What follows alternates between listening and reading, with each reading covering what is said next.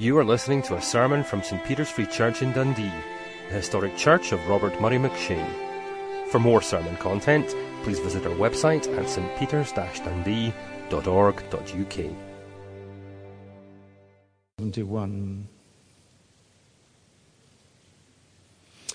It's been called a psalm for old age. Maybe I thought it was fitting.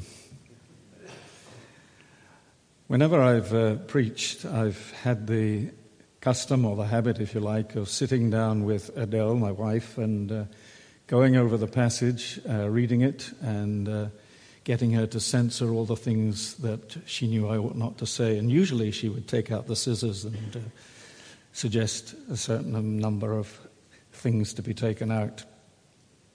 Well, last night was no exception. I went to see her, and I got her to read the Psalm 71, and when she came to the end of it, she just said, "Oh, that's so sad." So I chatted to her about the Psalm, and we went through it again, and then she said, "Oh, that's good."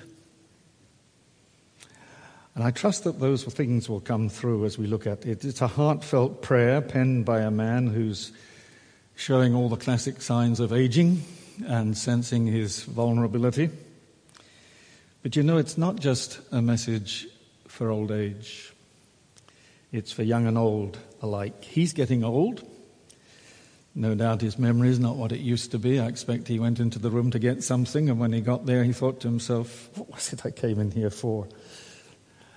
And probably everything took him twice as long, and he only did half as much. His mind probably wasn't quite as quick and sharp as it used to be. And his legs didn't quite work the way they used to work. And he had to think twice before he lifted anything. And then to add his fears, as we were singing there quite clearly in that paraphrase, he's facing his enemies who are out to finish him off. But, and this is the point, he knew what to do. He knew where to go, and he went to his God just as naturally as a door swings on its hinges. "In you, O Lord," he says, "I have taken refuge. Let me never be put to shame." And that's not just a plea, because he knows who he's speaking to. It's an affirmation of faith. "In you, O Lord, I have trusted. I will not be put to shame." I love that old hymn, "How Firm a Foundation." You know the last verse goes, "The soul that on Jesus hath leaned for repose, he will not desert to its foes." That soul, though all hell should endeavor to shake, he'll never, no never, no never forsake. That's the kind of confidence that this man had. Well, let's just read the psalm, and may the Lord bring out the meaning to it, to us as we read it. "In you, O Lord, I have taken refuge. Let me never be put to shame. Rescue me and deliver me in your righteousness. Turn your ear to me and save me. Be my rock of refuge to which I can always go. Give the command to save me, for you are my rock and my fortress.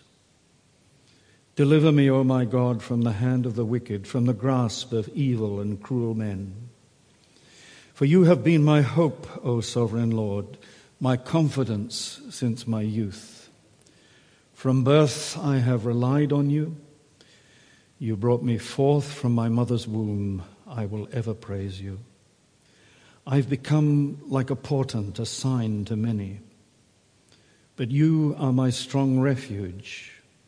My mouth is filled with your praise, declaring your splendor all day long. Do not cast me away when I am old. Do not forsake me when my strength is gone, for my enemies speak against me. Those who wait to kill me conspire together. They say, God has forsaken him. Pursue him and seize him, for no one will rescue him. Be not far from me, O my God. Come quickly, God, to help me. May my accusers perish in shame. May those who want to harm me be covered with scorn and disgrace. As for me, I will always have hope. I will praise you more and more. My mouth will tell of your righteousness, of your salvation all day long, though I know not its measure. I will come and proclaim your mighty acts, O sovereign Lord. I will proclaim your righteousness, yours alone. Since my youth, O God, you have taught me, and to this day I declare your marvelous deeds. When I am old and grey, do not forsake me, O God, till I declare your power to the next generation, your might to all who are to come. Your righteousness reaches to the skies, O God, you who have done great things. Who, O God, is like you?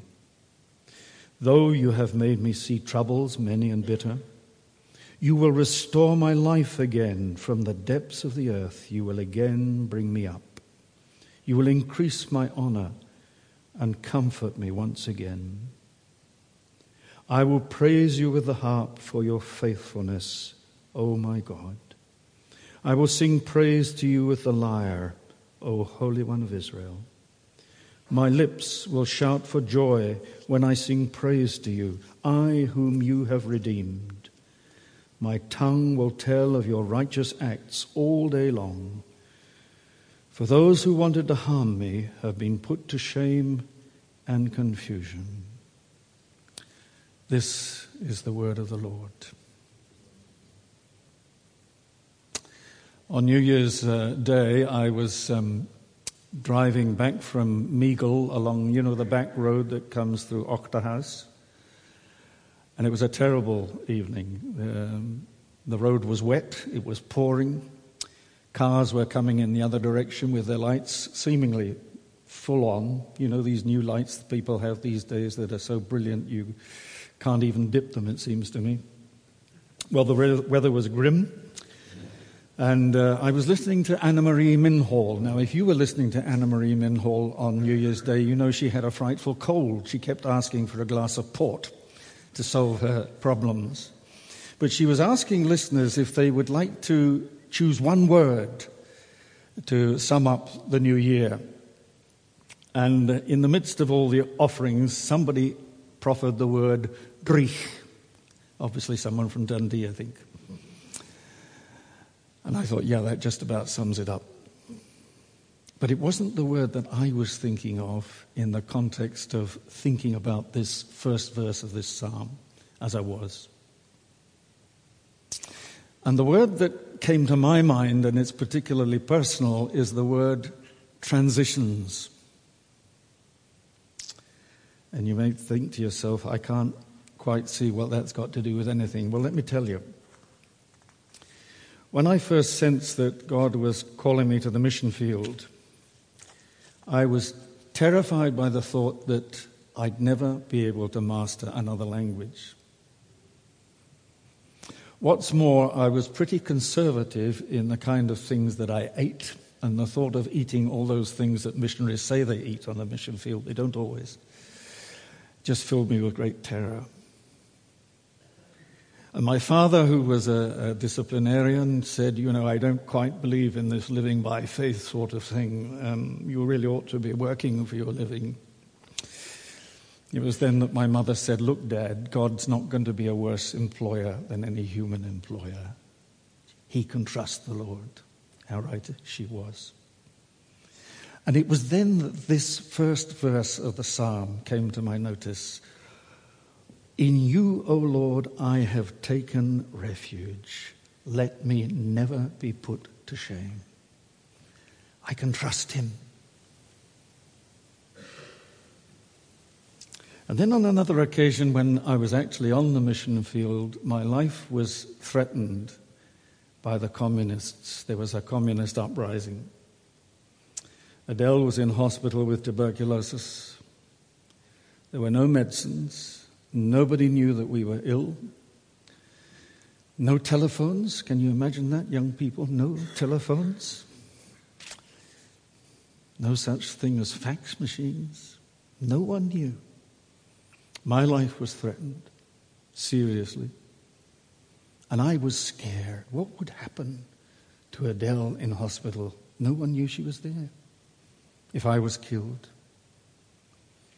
And in the moment when I really was terrified, I opened my Bible and it fell open at Psalm 71. In you, O Lord, I have taken refuge. Let me never be put to shame. Strength came from that. And then just recently, another transition. As some of you will know, Adele has Alzheimer's. And perhaps the hardest decision I've ever had to make when she had to go into care. Can I trust God for even this? Can I trust God to care for Adele? In you, O Lord, I have taken refuge. He's the one to whom I go. The psalmist certainly knows he's getting old. Look at it, verse 9. Do not cast me away, he says, when I am old. Do not forsake me when my strength is gone. I have an elderly friend in the United States who loves to send letters from time to time and Christmas cards. And on nearly every occasion, and I guess this is one of the failings of age, he puts the same line. Old age is not for wimps. And some of us will agree. But as the general director of the OMF, Oswald Sanders, used to say, age is in attitudes, not arteries. It's all to do with mindset. Well, it's good to think that way anyway as you get older. But that's what comes through this old man's prayer to me. When he was younger, no doubt, he had all sorts of practical issues like every other man. He was probably worried about education, employment, finding transport, although I guess they didn't worry about cars in those days, but he would have worried about getting enough cattle, finding a wife and husband, or finding a wife in his case, buying a house, all the rest. This would have filled his horizons. But throughout his life, what comes through in this psalm is that the predominant note was that he was God-centered. Verse 5, for you have been my hope, sovereign Lord, my confidence since when? Since my youth. This isn't anything new. From birth I have relied on you, verse 6. You brought me forth from my mother's womb. I will ever praise you. That was the central core reality of his life. Confident hope and conscience reliance on his God.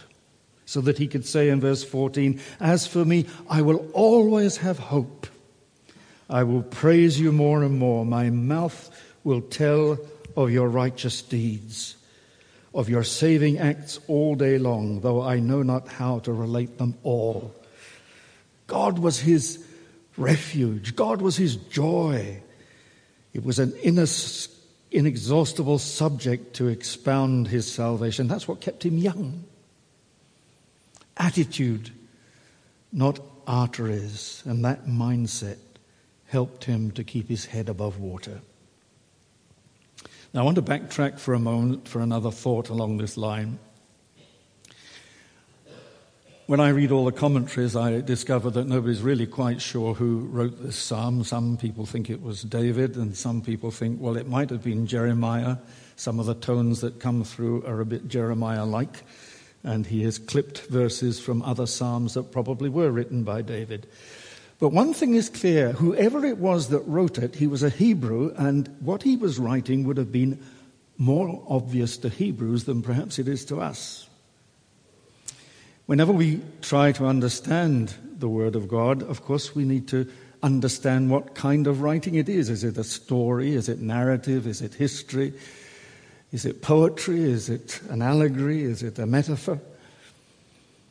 And some parts are obvious. I mean, if you pick up the Song of Solomon and you hear this infatuated young man saying, your eyes are doves, Well, we don't think they really were doves, do we? But we know what he meant. That says, unless you're totally unromantic. And she said, his legs are pillars of marble. I can't see anything very romantic about that, but obviously for her that was romantic. We understand the kind of language. It's a love poem. But there's another aspect too, and that is we really need to try and understand the kind of format or the way in which something is written in order to get a message across. What's the context of what is being said? It's not just the words. I suppose when you've had to learn another language and live in another country, particularly in Asia, you have to realize that language is more than words.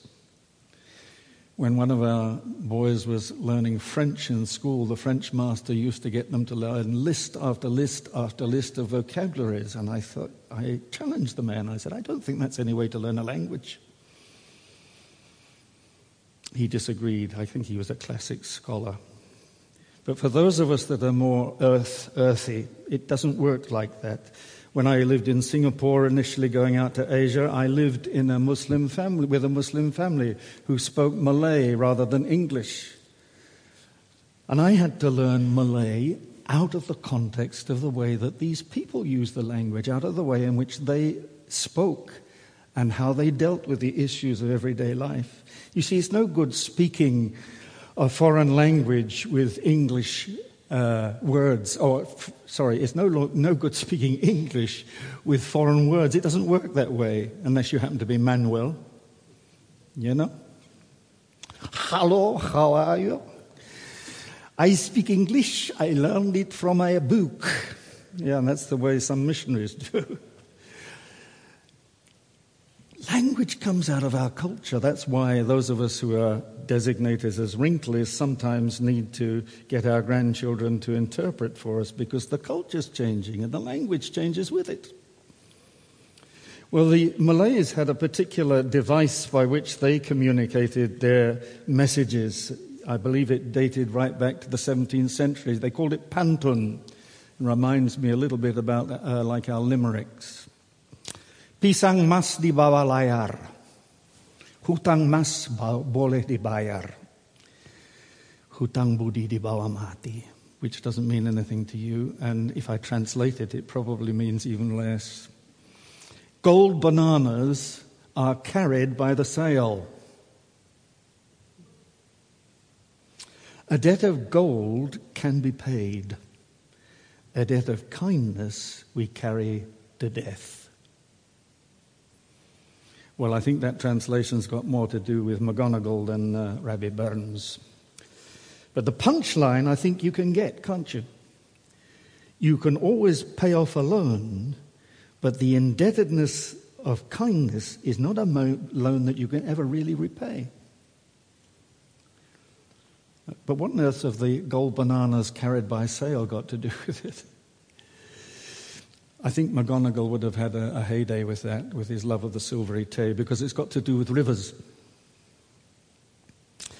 I think most cities in Malaysia today are so modern that the younger generation of Malaysians probably wouldn't understand the poem either. But if you go into East Malaysia and to Borneo, you'll still find, even to this day, that if you want to get up to the villages in the interior, the way is via the rivers, unless you happen to have a plane or a helicopter. And on those rivers, people on the side of the rivers will cut bamboo. And the bamboo they will lash together to make a raft. And these rafts will go up the river to the place where the banana plantations are. And there are these little golden bananas, tiny pisang emas, tiny bananas. And they will collect these tiny bananas and they will put them on the raft and they will float it down the river to the village markets. So if you were a Malay and you listened, you would understand, because it comes out of their culture, their background, the way they live, the things they do. These things are common to them. And why am I saying all this? Well, and I'm not a great expert here, so you'll have to forgive me, but as I understand it, every culture has its own way and form of trying to get a message across. And we are familiar with the fact that the psalmist uses the parallelisms. It repeats the phrase. Look at verse 22. I will praise you with the harp for your faithfulness, my God. Then it says, I will sing praise to you with the lyre, Holy One of Israel. And surely that repetition is to push the point home and to convey enthusiasm. But evidently there's another characteristic which, according to a scholar by the name of John Steck, comes through in this psalm, and that is that sometimes the psalmist will put the punchline, the center of the message, right at the center of the psalm. And according to Steck, that is what he has done here in this psalm, and that brings us in the original to verse 14. As for me, I shall always have hope. I will praise you more and more.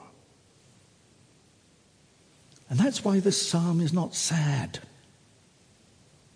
The one thing that he wants to get across in this prayer is that nothing he has to face, no trial, no difficulty, no weakness, no frailty because he's getting older, can ever rob him of his hope and his trust in God. That's what he's trying to get across. No matter what, God is his refuge. And therefore no situation that he will ever be called to face should be seen as being hopeless. As for me, I will always have hope. I will praise you more and more. And it's a hope and confidence that draws him out in praise. He's not saying I won't have problems or that God is going to remove all the problems. He's not saying that God is going to ensure that he has prosperity. He's not saying that God will stop him getting wrinkles or losing his hair. And he's not saying that his life will be spared. His enemies speak against him and he's become a portent tomorrow. They see his weakness. But what he is saying is that no matter what he is facing, no matter how difficult his life has become, no matter how traumatic, he will always have hope. He can trust God utterly. God is his refuge and strength. He will not be put to shame. In Isaiah 46, we read these words, "Listen to me, you descendants of Jacob, all the remnant of the people of Israel, you whom I have upheld since your birth and have carried since you were born, even to your old age and grey hairs. I am he who will sustain you. I have made you and I will carry you. I will sustain you and I will rescue you." And this man had walked long enough with his God to know his God well enough to know that that was true. Have I? Have you? And you say, now wait a minute, hope? I will always have hope? Is that enough? What do you mean by hope? When you say, I hope it won't snow, it's probably nothing more than wishful thinking, is it? Unless, in fact, you've got one of these beautiful Audi Quattro. If anyone's got one here, forgive me. You can let me have it later. You know the advert, you will never have to listen to a weather forecast again. I suppose if you have got an Audi Quattro, you want to see if that's true. I once had a four-wheel drive, and it was rather nice when it was snowing. I got a real kick out of it. Like it's ever going to be true here in Dundee. That's not what he means. He's not talking about that sort of hope or that wishful thinking. What he's saying is that he knows for certain that God is never going to let him down. Look at verse 5. Why? For you have been my hope, sovereign Lord, and he elaborates on that, my confidence since my youth. God has never failed him. He's found that God is faithful. And he's discovered that no matter what situation he finds himself in, he can cling on to the faithfulness of God, no matter what storm rages. I think we get a little more light on what he means by that word hope when we think of what Paul says in Romans chapter 5, familiar verses. Because there in Romans chapter 5, Paul links that word hope with something else. He says, therefore, since we've been justified through faith, we have peace with God through our Lord Jesus Christ, through whom we have gained access by faith into this grace in which we now stand, and we boast in the hope of the glory of God. Not only so, but we glory in our sufferings, says Paul. We glory in our difficulties, our problems, our fears, our testings, in whatever shape they are, whether they are without or within. We're able to glory in these things. And then why? He says, because we know that suffering produces perseverance, perseverance, character, character, hope. There's the word. And hope doesn't put us to shame. Why? Because God's love has been poured into our hearts through the Holy Spirit who has been given to us. In other words, the Holy Spirit seals and confirms that confident hope in our hearts so that we are able to trust God. There's a link here. These words, character and hope. So what does he mean by character there?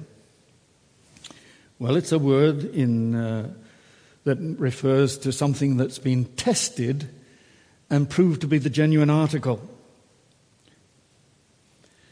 And there isn't, so I'm told, a single word in English by which you can translate it. Now, if you'll forgive me giving you an illustration from my one-time engineering background, perhaps it will help to understand this word.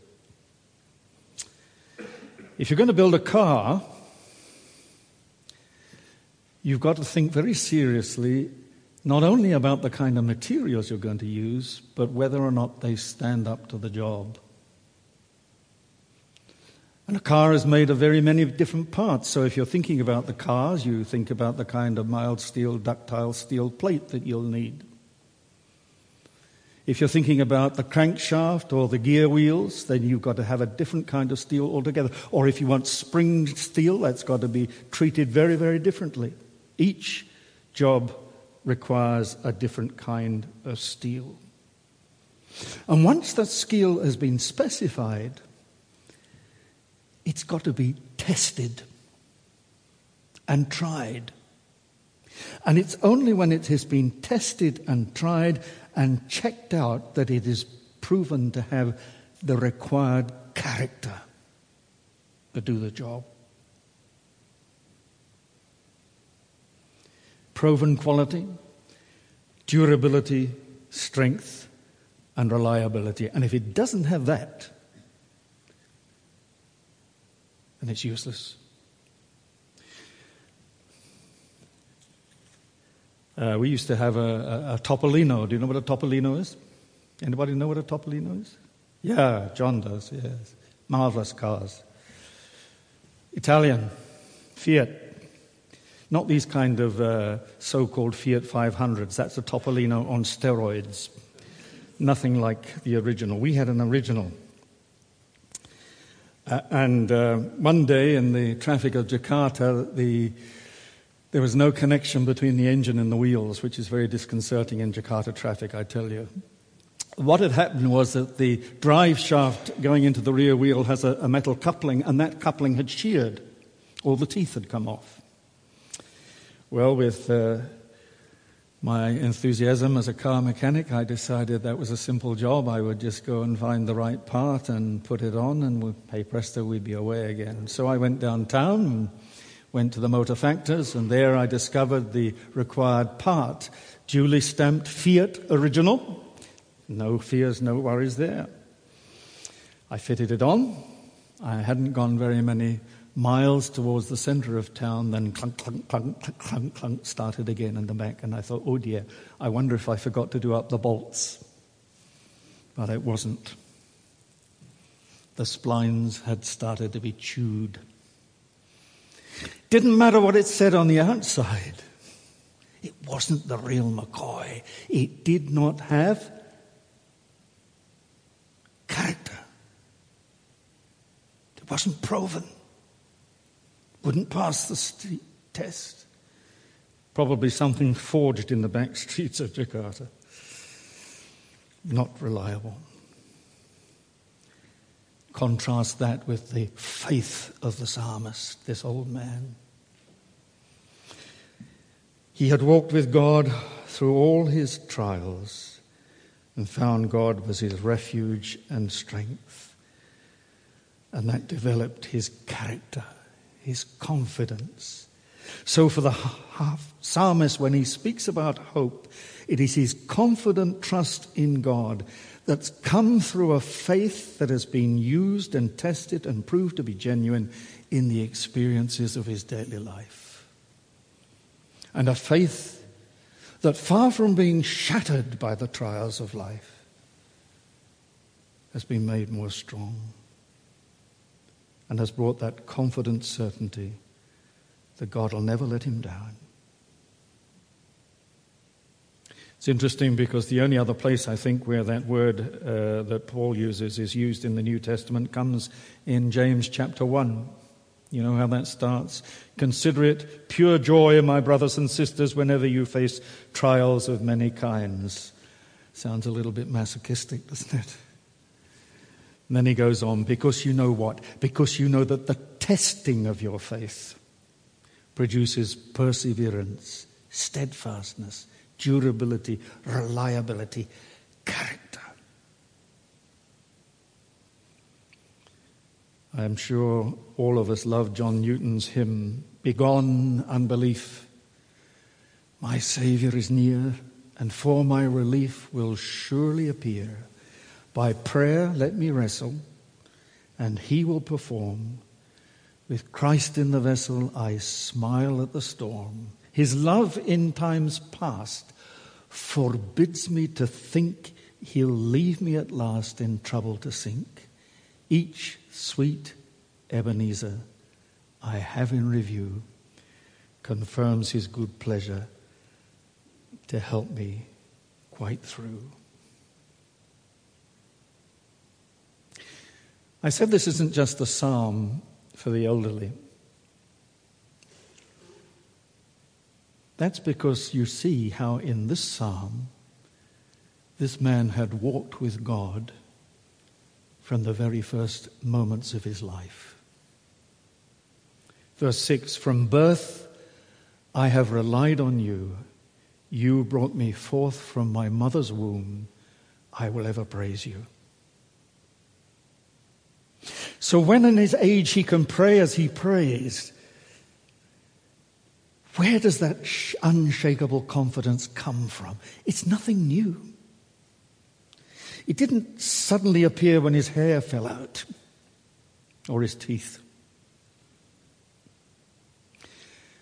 The Reverend Ernest Kevin, who was the founder of the London Bible College, which I think is now called the London School of Theology, had a four-word motto engraved above his mantelpiece. It was simply this: as now, so then. As now, so then. As I walk by faith now, as I seek for God to be the center of my life now, as I learn to obey now, as I get to grips with his word now, as I discover his faithfulness now, as I stand on his promises now, so then, at the end of the road, I'll be able to say with the psalmist in verse 19, "Your righteousness, O God, reaches to the heavens. You have done great things. Who is like you, God? I will praise you with your harp for your faithfulness, O my God." It's obvious, isn't it, that age is not a two-way journey, it's a one-way journey with no exceptions, and all of us are headed, and we all need the help and advice we can get to face up to life.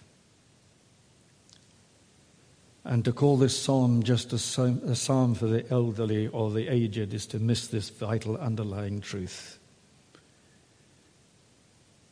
hope and confidence down the road only comes when the odds are stacked against us, if we spent our lives walking by faith to prove his faithfulness. I love the verses 18 and 22 because that's precisely what this man wants to do. He wants to continue to bear witness. He wants to continue to tell the world and the next generation that he's got a job to do and a God to glorify. Even when I am old and grey, do not forsake me, my God, till I declare your power to the next generation, your mighty acts to all who are to come. I will praise you with the harp for your faithfulness, my God. He's immortal until his work is done. And so he can even face the last hurdle, death, verse 20, with a steady eye. You will rescue my life again from the depths of the earth. You will again bring me up. No, he's not going to be spared from dying. I'm sure if Townend had been alive in the days of the psalmist, he would have had a hearty amen to that wonderful hymn of Townend's. There is a hope that stands the test of time. Do you know that one? There is a hope that stands the test of time, that lifts my eyes beyond the beckoning grave to see the matchless beauty of a day divine when I behold his face. When suffering cease and sorrows die, and every longing satisfied, then joy unspeakable will flood my soul, for I am truly home. Ultimately, death for him is the door to life. And the God who gave him life in the womb, the God on whom he's relied from his first breath, who's his refuge, his strength, and the sovereign in his life, is never going to leave him or forsake him. And he will shepherd him as he shepherds us and walks with him and walks with us, even when we walk through the valley of the shadow of death. Well, as I said, we're not told who wrote the psalm. We don't know exactly the nature of all his troubles or how he really felt about them. But whoever it was and whatever he faced, it was his knowledge of God throughout his life that both defined and sustained him right to the very end. Attitudes or arteries? A question for those of us who call ourselves wrinklies. What about the mindset for 2015? I thought of two passages from Paul's epistles to close with, which I think sum up what I want to say.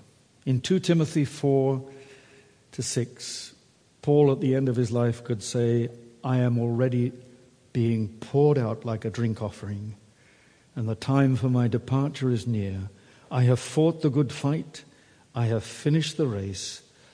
I have kept the faith. Now there is in store for me the crown of righteousness, which the Lord, the righteous judge, will award me on that day, not only to me, but also to all who have longed for his appearing. And how could Paul actually say that?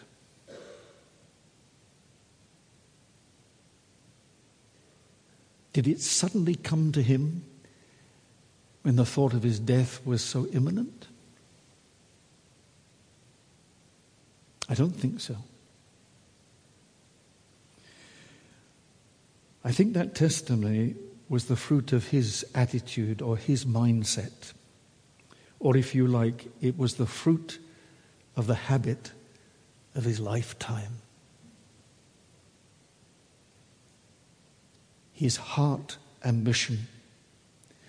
And he spells it out again in Philippians 3:8-14, where he says, I considered everything loss because of the all-surpassing worth of knowing Christ Jesus my Lord, for whose sake I have lost all things and consider them garbage, that I may gain Christ and be found in him, not having a righteousness of my own that comes from the law, but that which is through faith in Christ.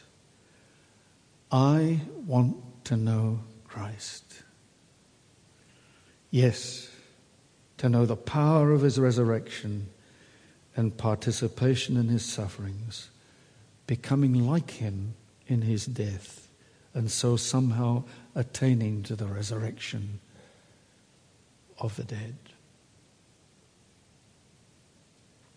As for me, I shall always have hope.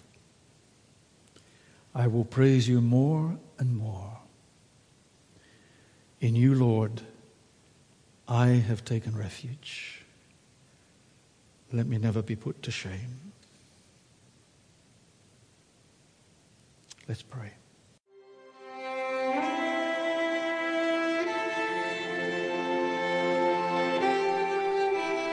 Thank you for listening to this sermon from St. Peter's Free Church in Dundee.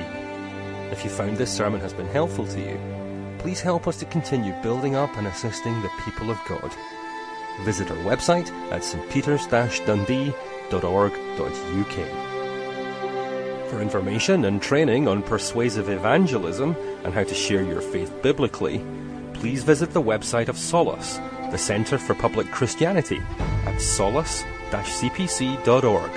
Once again, that website address is solas-cpc.org. Thanks for listening.